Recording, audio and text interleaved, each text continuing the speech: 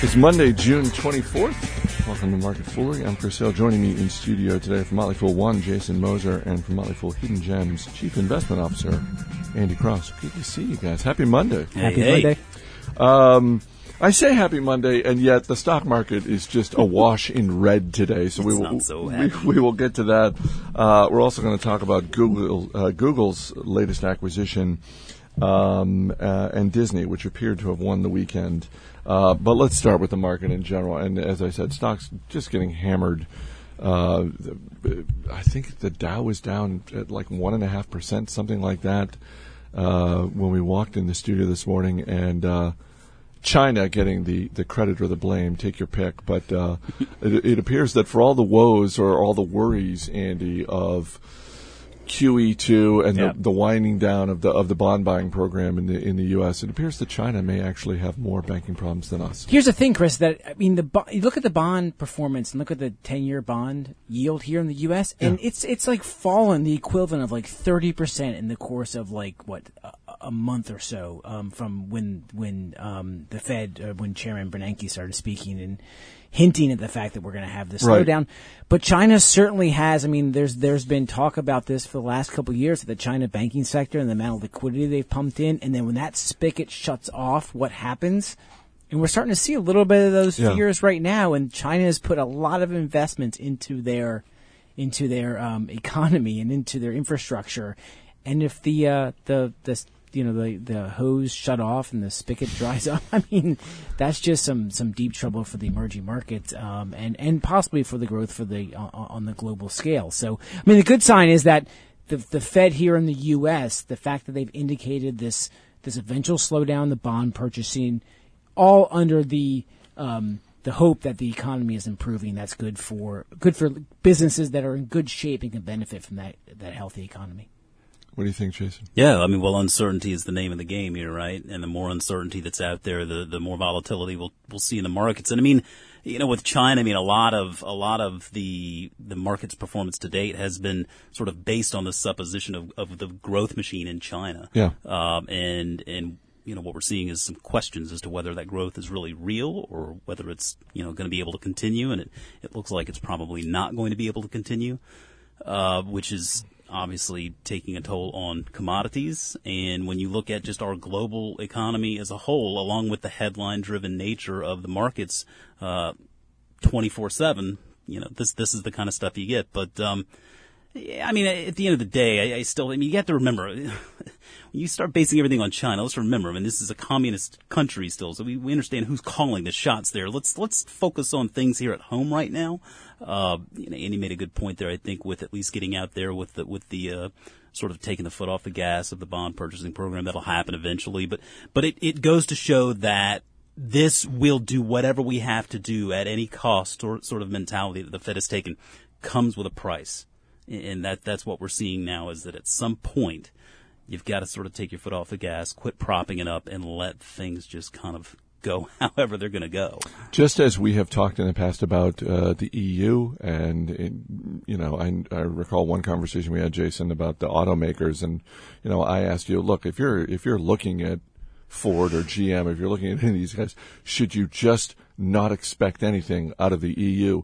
Is China, maybe China's not at that point now just by virtue of the size of the market opportunity in China, but is China now sort of maybe a little bit closer to the edge, Andy, where if you're an investor, maybe you want to ratchet back expectations in terms of stocks that you own, companies that you're buying shares of that are increasingly dependent on China. If the market opportunity is like, hey, our big opportunity is in China, it's like, well, guess what? I'm slightly less interested in buying shares now. Well, I think, Chris, I've for a while now, I've advocated to avoid investing in companies that are specifically tied to China, and certainly those that are domiciled in the Chinese market, mostly because I just saw so many good things happening here with U.S.-based companies. Now, whether you want to think about pulling back about your investments in companies like PepsiCo and Diageo, of which I both own and still like here, I wouldn't think so much about that. I mean, certainly as emerging markets are more and more important, but emerging markets in general for so many of these companies will kind of ebb and flow, and I think there's still so much opportunity there. So I wouldn't let that dissuade you from investing in global companies based here in the U.S. that are operating in so many emerging markets. So I don't think so much along those lines, but certainly I think companies that are certainly domiciled in China and have all of their profits or revenues tied to China, I would still stay away from. The U.S. Federal Trade Commission is investigating Google's recent acquisition of Waze, the crowdsourcing mapping service that's based in Israel. How serious is this, Jason? I mean, this was I mean, just to refresh the memories of our dozens of listeners, a month or so ago, Facebook was about to close this acquisition of Waze. Google swoops in at the last minute. They buy them for anywhere from $1.1 billion to $1.3 billion.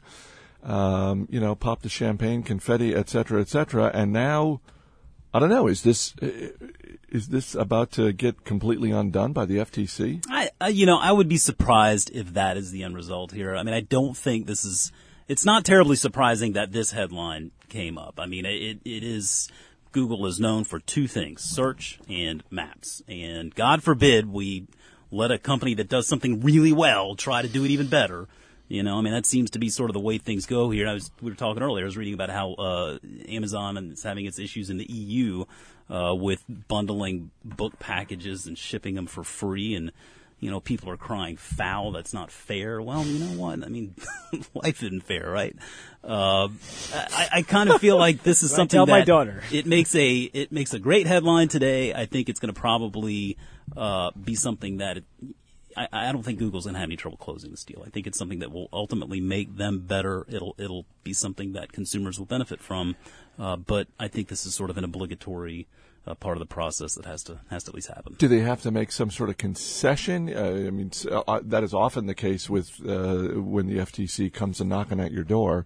Or do you think that they'll just sit down, make their case for why this is not, an antitrust thing, and life will go on as before? Yeah, I don't know how many attorneys are sitting in the Googleplex, but I'm going to say many. Imagine it has to be a lot, and if not, I'm sure they have access to plenty of legal firepower.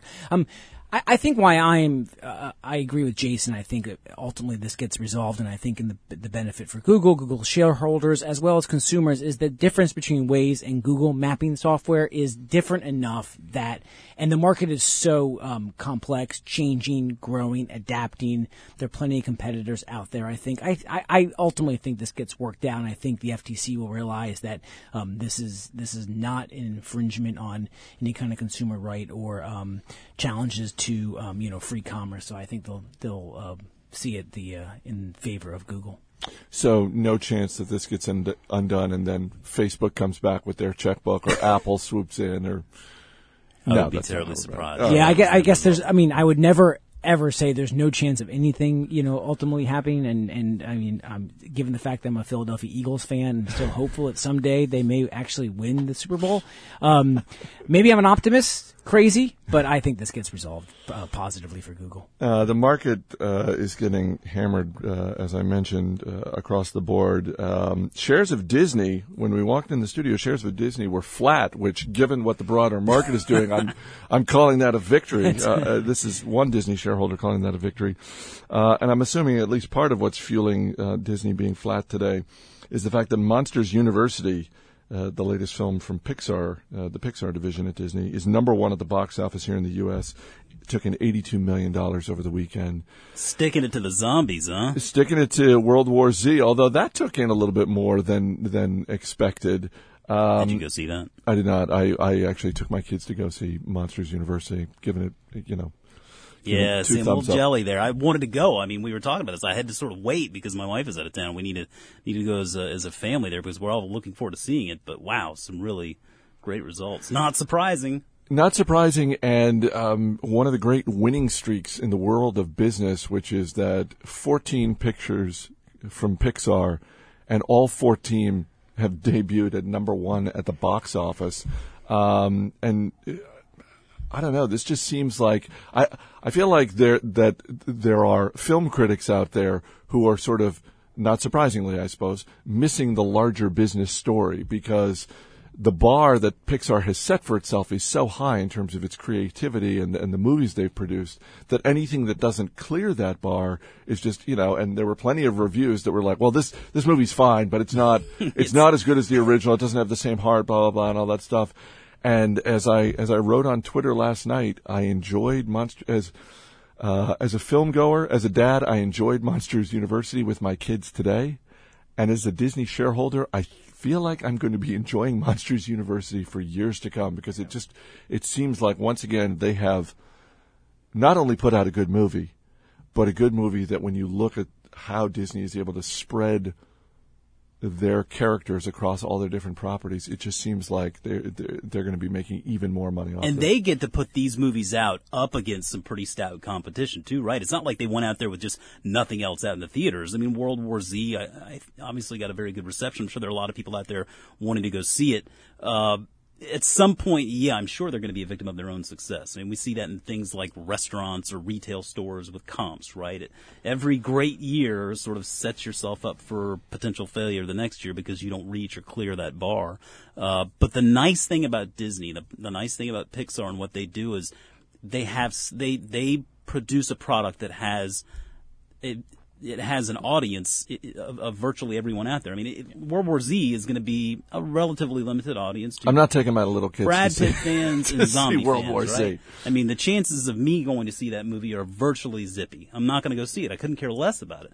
But with Monsters University, I mean, not only do I want to take my kids to see it, but I genuinely want to see it too. So, I mean, that's something where they've really learned how to develop those characters, like you've said, take them in all sorts of different directions, attract a lot of different audiences there, and I just, the characters sort of lend themselves to that.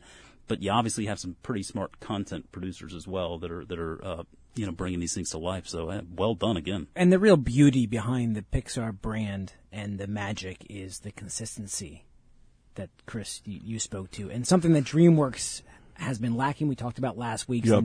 the need for DreamWorks as they expand and reach into TV, which is, I think, a great strategy. They need to continue to have these in-theater wins as a company like Pixar has had for its history, and that really has helped generate. I mean, the fact that Disney had bought this for, I think, $7 billion or so years ago, and have generated, I mean, not having the numbers in front of me, but certainly up teen, a great return on that investment. That's what you need to see. That's what I would love to see for DreamWorks to come back to. They used to be, and for the most part, it's still been such a Shrek brand. They need to expand on that and build out that library catalog, because that's really where so much of the value is generated. Yes, you need to have the in-theater wins, and that's critical to sustain that the value that your assets can kick off over those movie assets, and those brands and the characters can kick off years and years down the road in other venues like television. The investment in Pixar has reached mint status. I'm declaring it. Yeah. As in, like, it's just a mint. Yeah. Disney's just printing money left and right with it. The Wall Street Journal had a story about how Walt Disney and Sony have been very quietly testing video on demand in places like South Korea, so that a film that is in the theaters is also, within just a couple of weeks, available on demand.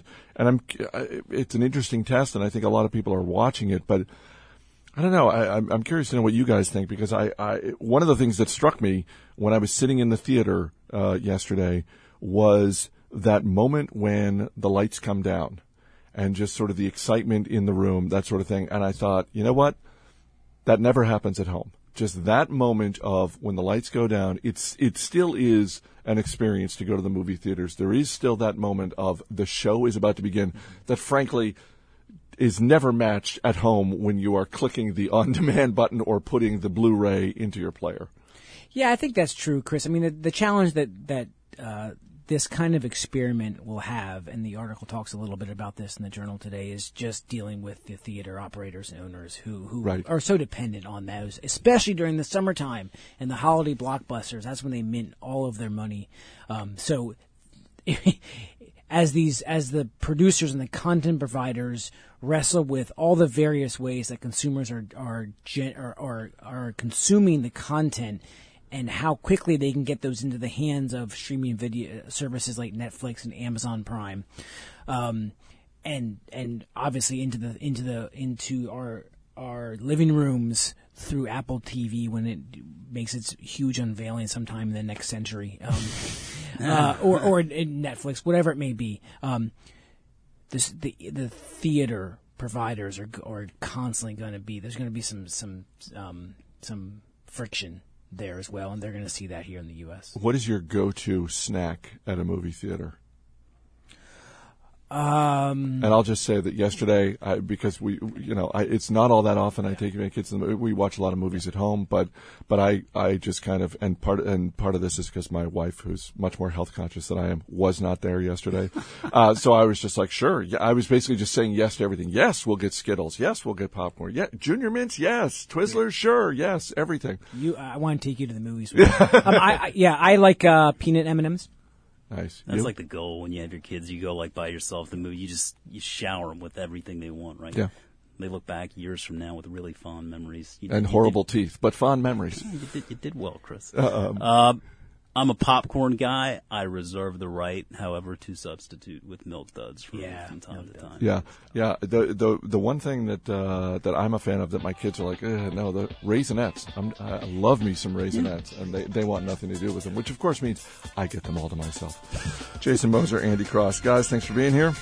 As always, people on the program may have interest in the stocks they talk about, and the Motley Fool may have formal recommendations for or against. So don't buy or sell stocks based solely on what you hear. That's it for this edition of Market Foolery. Producer is Matt Greer. I'm Chris Hill. Thanks for listening. We'll see you tomorrow.